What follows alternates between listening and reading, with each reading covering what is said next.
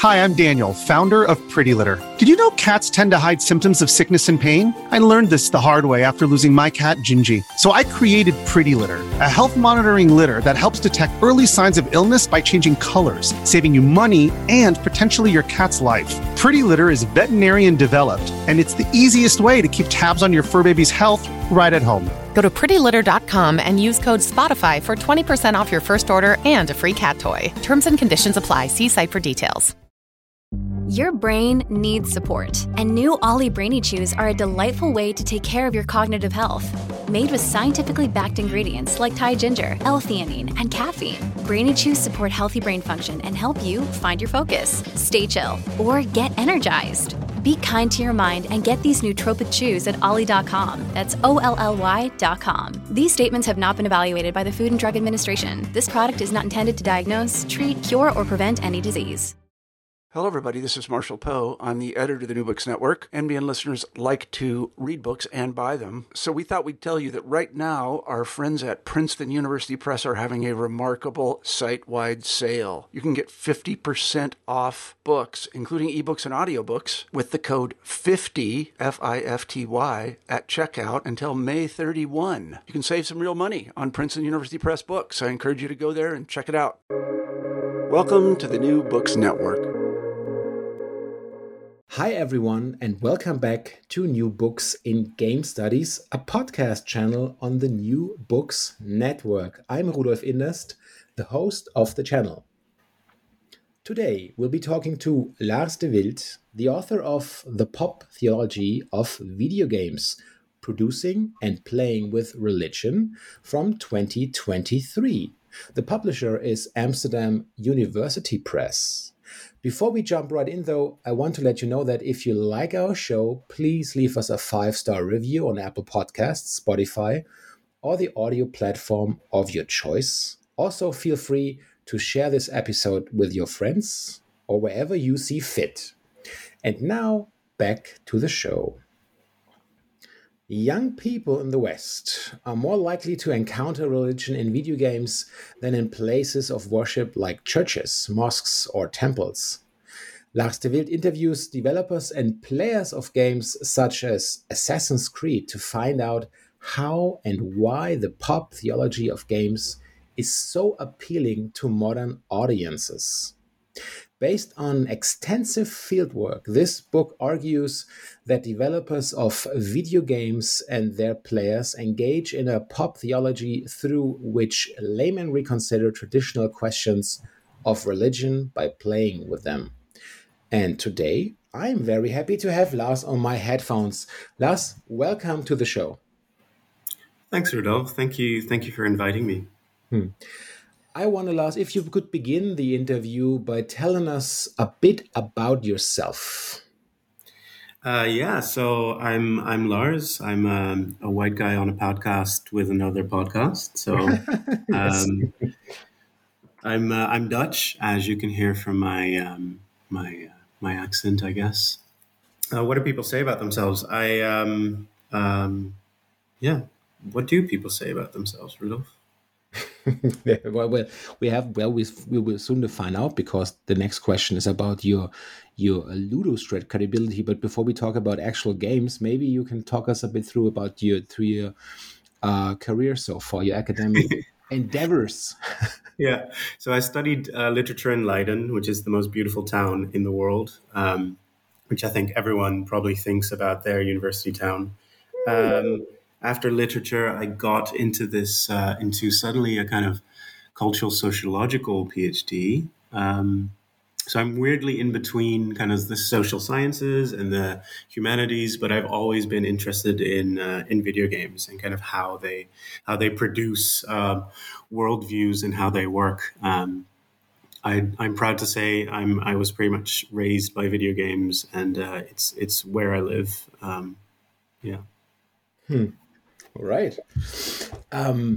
Now, as mentioned before, we have to check for your Ludo Street credibility. So please tell us, what's your favorite game and the one or even the ones you are playing right now? My canonical answer is, no doubt there, Super Mario World for the Super Nintendo is the the perfect game. It's the one that just flows the best. It feels the best. It's where all of, I think, modern game feel comes from. It's just the perfect game. I say that objectively and as an expert. but also it's just, at some point you have to settle on an answer. Yeah. It's like your favorite color. No one cares, but you have to have one, even after, the age of 11.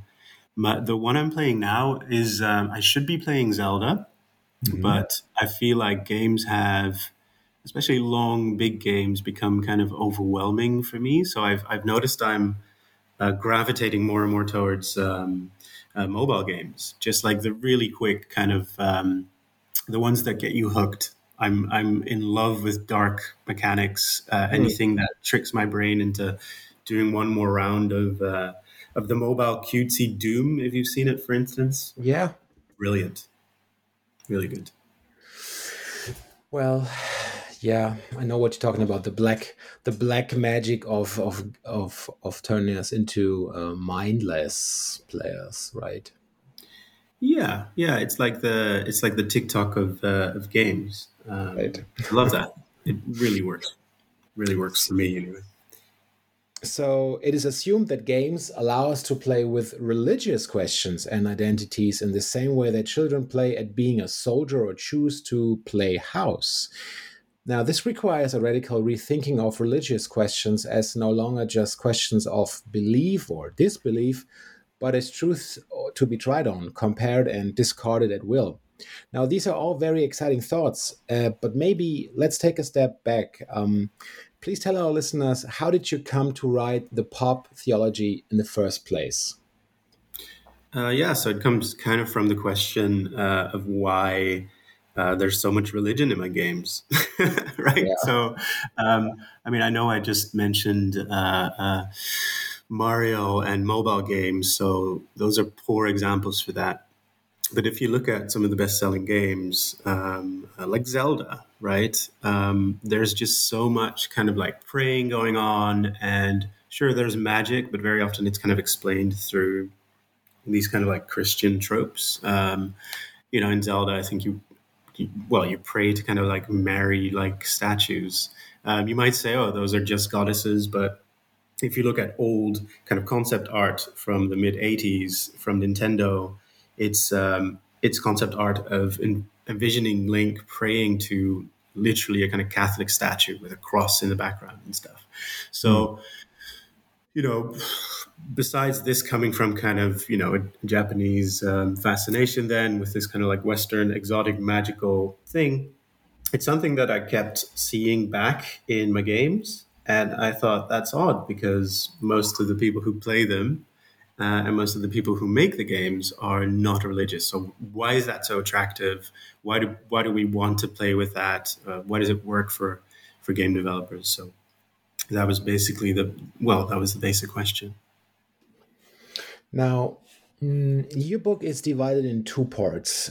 In total, it contains four empirical chapters, that is, which can be read in any order. So this is something for all listeners who are heavy users of our beloved public transportation system.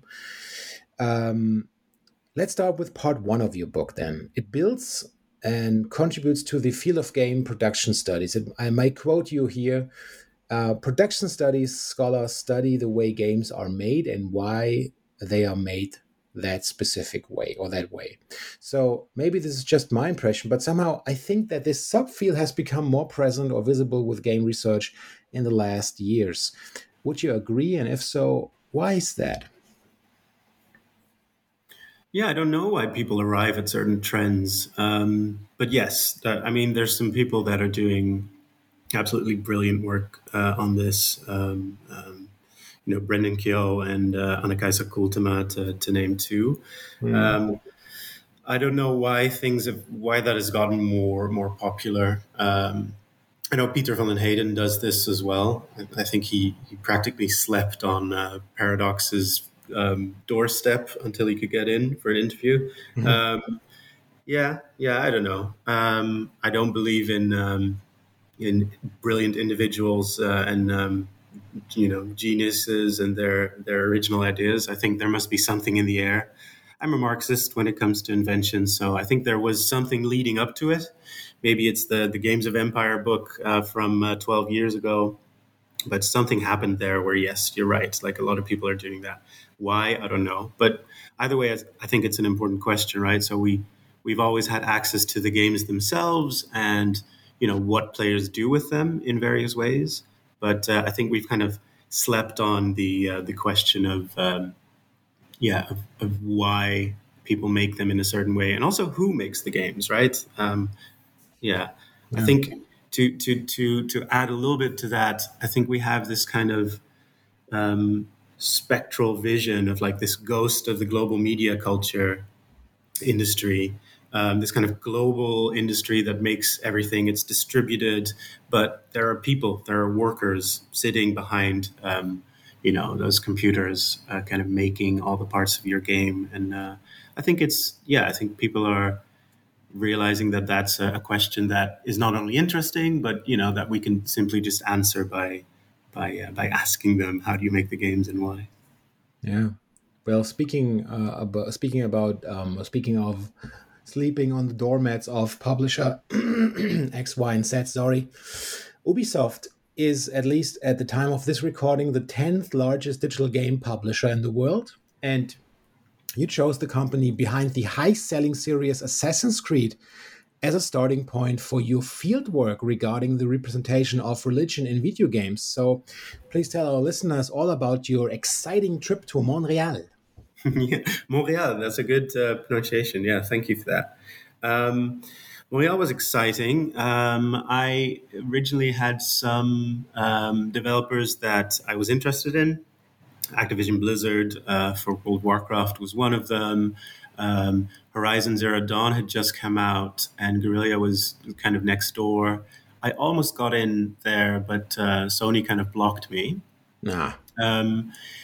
But then Assassin's Creed kept coming up for me. It kept coming up in all of the literature reviews I was doing, all of the kind of content analyses I kind of landed on in the end that were productive.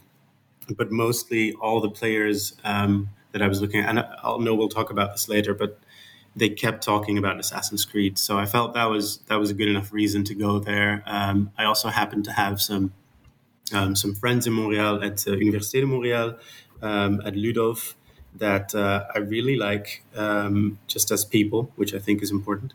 So I went to Montreal for 4.5 months with just this idea of emailing and trying to contact everyone that could maybe help me. Mm-hmm. And it took me about 1.5 months before I spoke to my first Ubisoft worker.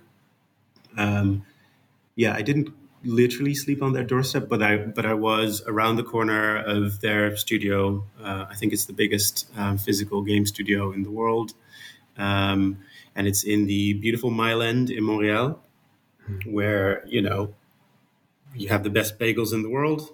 Sorry to tell you this as a fan of New York, but the Montreal ones are just slightly better.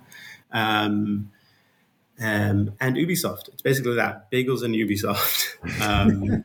Not to erase the historical Yiddish community of the Mile End. But it was very exciting. What do I say about that? Oh yeah, so I ended up being very, very lucky there. It's really the thing I'm still most proud of in the entire book. I ended up going from a month of silence to reaching, via a tip from Brendan Keogh, I think, reaching Alexander Hutchinson, who was the creative director on many games, including Far Cry, but also on Assassin's Creed 3, if I'm not mistaken. Sorry, Alex, if I'm mistaken. And after that, it kind of snowballed into all the creative directors wanting to talk to me. So I still can't believe it when I say it, because I talked to every creative director who led the development of Assassin's Creed in all of the games where Ubisoft Montreal, so not the Quebec or other locations, but where Montreal was the lead studio, including to Patrice Desilets. It was very exciting. To me, it's like doing research into Star Wars, but you're talking to George Lucas, Patrice Desilets in this case, and also every other director of a Star Wars film. after. So I'm really proud of that one. Yeah.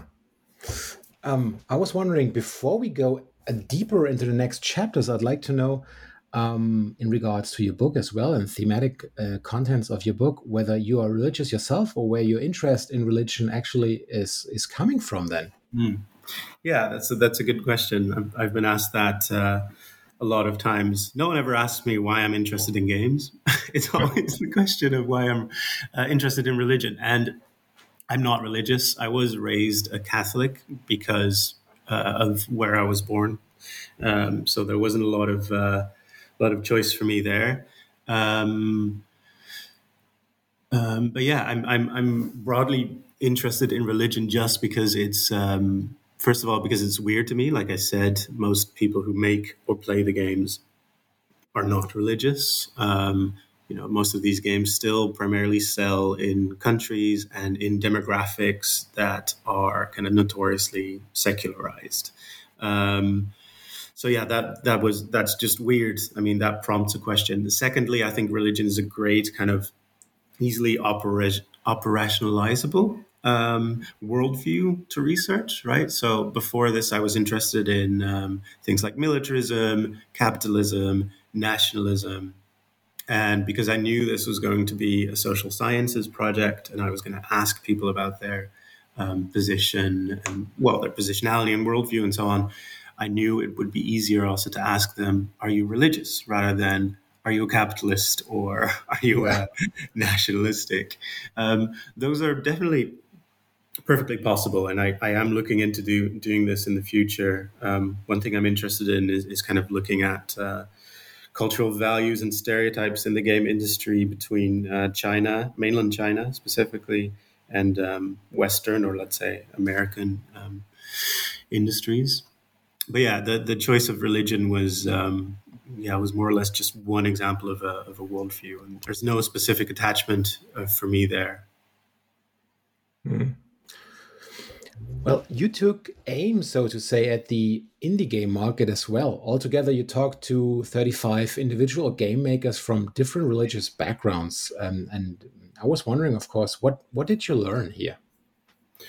That was great, because there I actually looked at kind of, let's say, I selected, first of all, for the kind of margin of people who were religious in the game industry. I say margin because demographically it's just unlikely for, especially a kind of highly educated, relatively young, perhaps even male dominant demographic, which is people who make games, to be religious. So I, first of all, looked for those who were, just to kind of ask, like, okay, do you put that in your games? How do you kind of show that?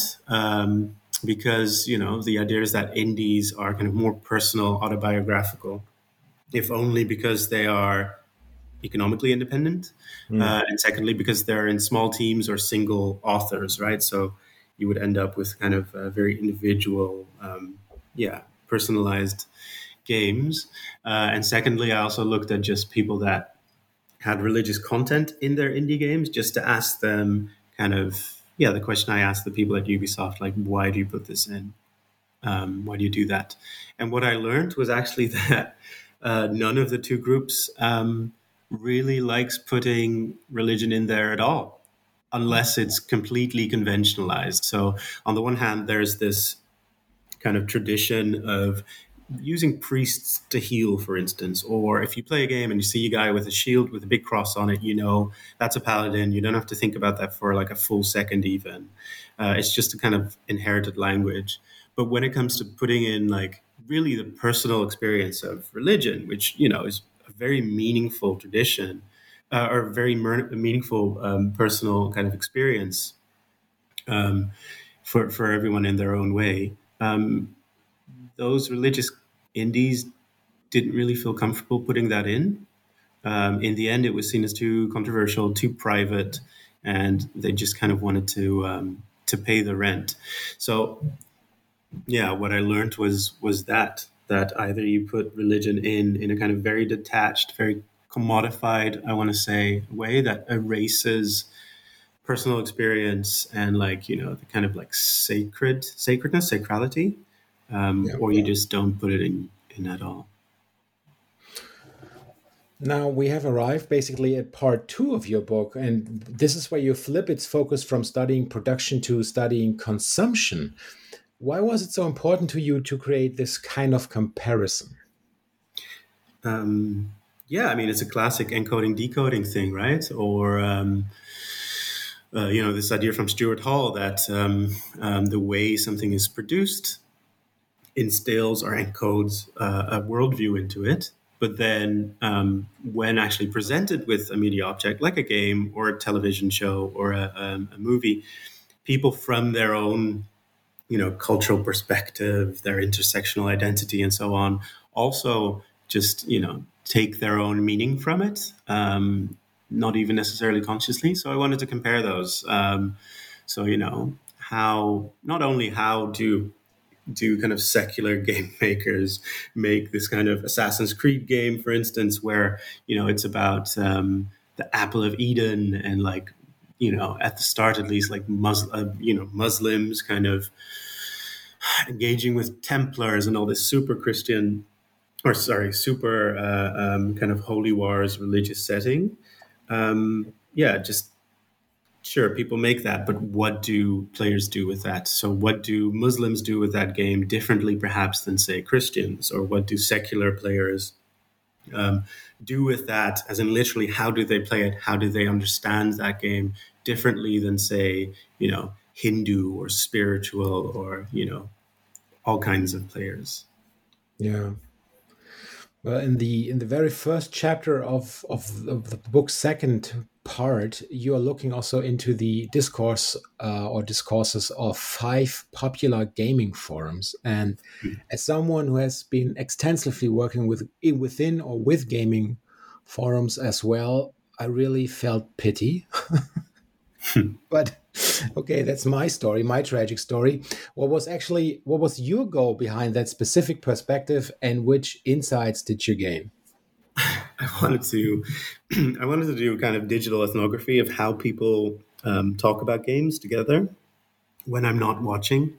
So instead of bothering too much, like you do with interviews, with like how do I select people, how do I enter the field, which questions do I ask?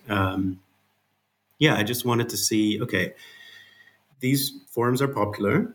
Let's look at where they talk about religion and then which games come up, which kind of, how do they talk about it? Like, what do they get from certain games? And I made a huge mistake because I took too much data, basically. I had, I think, over 100 threads, or maybe I cut it off at 100 at some point.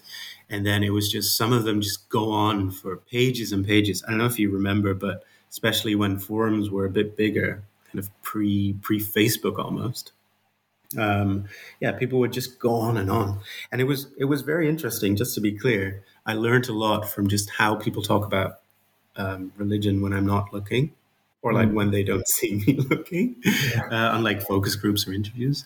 But it was just a lot of work. What I learned was that people from very different backgrounds, say a Christian and an atheist player, could play the same game, like BioShock Infinite, right? Which has been written about a lot by academics as like this kind of, as this kind of like almost parody-like critique on the way that conservative American politics has used Pentecostal Christianity or something like that. But when these players talk about it outside of academia, thankfully, they have like these completely different readings where BioShock Infinite can be understood as a very Christian game that kind of kind of confirms their worldview, whereas the other person will play the exact same game and think it's a great scathing critique of everything bad about Christianity. So I found that fascinating. Yeah. In chapter 5, you do focus upon individual relationships of players with games and religion. Please take us on a little deep dive in order to get a better understanding of this venture.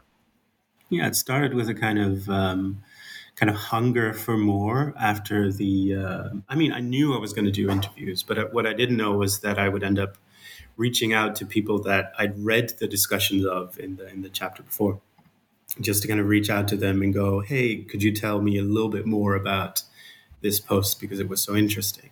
I did seek additional participants, but the idea was always to get people from different religious backgrounds. So again, atheist, agnostic, Christian, Muslim, Hindu, spiritualist, and so on, and kind of get them to talk about how they play. And whether they, really seek out religion, whether they care, what it did for them, whether they seek out religion in games is what I mean. And so, without going too much into the analysis, there were a lot of people who just completely didn't play certain games because it didn't agree with their worldview, right? Mm-hmm. It didn't agree with their ethics. There's the famous story of the guy returning BioShock Infinite because of the baptism scene, right? He didn't want to opt into being baptized. So there's the group like that. But then other people had these, to me, really heartwarming and interesting stories also of just learning about what it's like in their experience. That's how they explained it. What it's like to be, role-playing as a kind of religious other, is what I called it. One of my participants said, it gives you the experience of what it's like to be in the other person's shoes, something like that. So, the idea is that some people really that it fostered in a lot of people an understanding in how other people live their lives and see the world, to the point that, some of them had kind of converted, had changed religious position, helped by games. So not in the sense that, you can play a game and you lose your Christianity or something. Yeah. but it really helped people to understand, for instance, that atheists aren't evil others outside of your Christian community, in the case of one of my participants, but, can really be understood. I don't know what game that was that they played, but it's in the book. It's in the book. So how do people buy this book? It's a really great book. So it's true. Don't buy the book. Don't buy the book. It's for free. I've bought the book, or a bunch of universities chipped in to make it open access, right? So no one absolutely pay for information. Thankfully it's open access as it should be. Perfect. Good to know. As we are entering the final round now, so this is where I'd like to ask my guests for a little meta reflection. What aspects and ideas would you have loved to include in your book that did not make the cut? And secondly, and I'm really excited to ask that one, where do you see game studies as a research field in general at the moment? What would I like to put in the book? I'm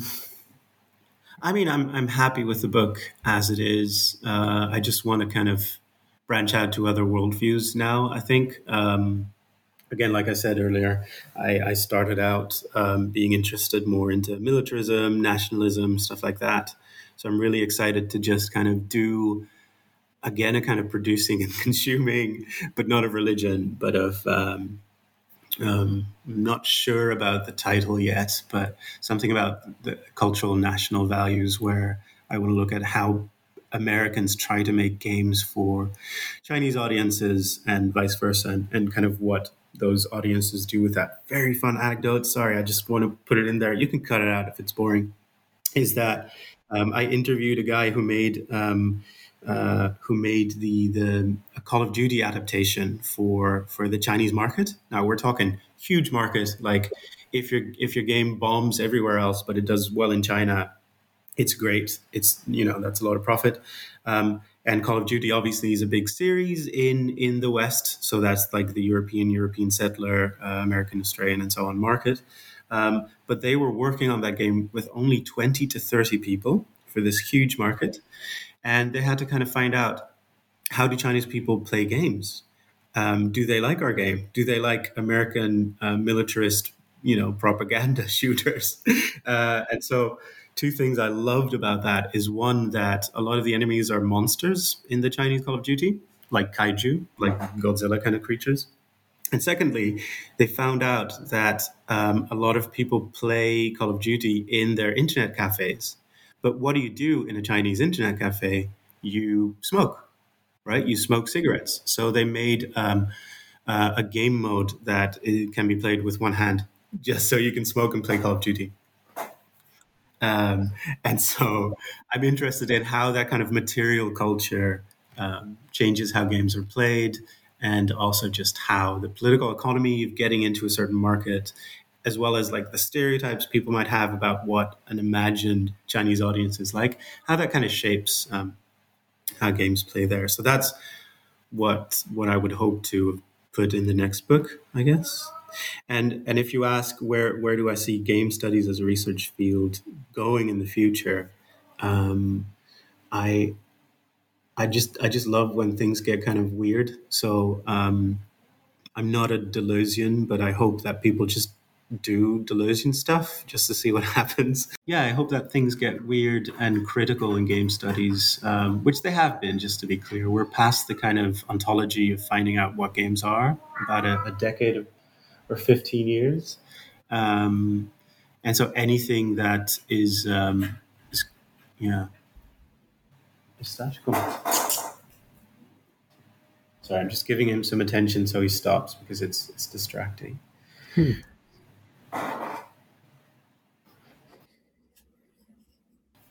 Yeah, so obviously some good books have been coming out. I can highly recommend Brendan Keogh's new book on the game industry. Yeah, right. We had him on the last show. It was a delicious conversation. Oh, good. Yeah. I mean, he's I want to say a big example. Even he seems always to be a little bit ahead of everyone else. So that kind of stuff is just great. Obviously, it doesn't help my book, which is partly about the video game industry, to then have a better, slightly newer book say the video game industry doesn't exist.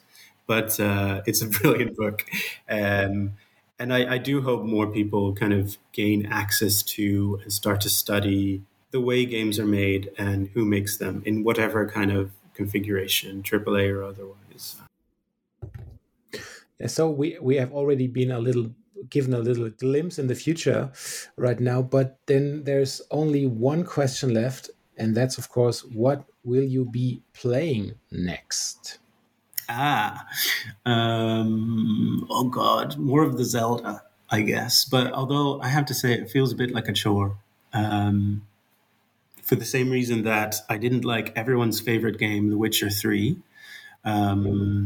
People are welcome to come fight me. It's probably a neurodivergent thing or whatever, but I was just overwhelmed by playing 30 hours of a game, walking into the first city and thinking, this is just a massive to-do list. I've already got a job and it's 120 hours and everyone loves it, but I'm not sure I can, do that without feeling like I'm doing it out of obligation. So I'm trying to not have that feeling with Zelda. So that's what I will be playing next, but whether I'll be enjoying it or not is really up to, whether it feels like a to-do list or not. All right.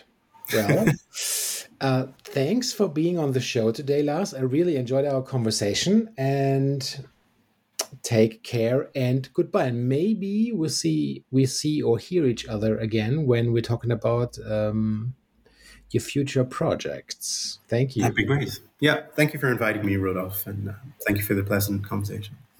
So, dear listeners, I hope you liked this episode. If you are an author and or an editor in the field of digital games studies yourself and want to talk about your latest publication or research, please do not hesitate to contact me under rudolfinderst@googlemail.com. Alternatively, please send me a direct message on social media. You will find me probably under Rudolf Inderst almost everywhere. And now, you have a good one.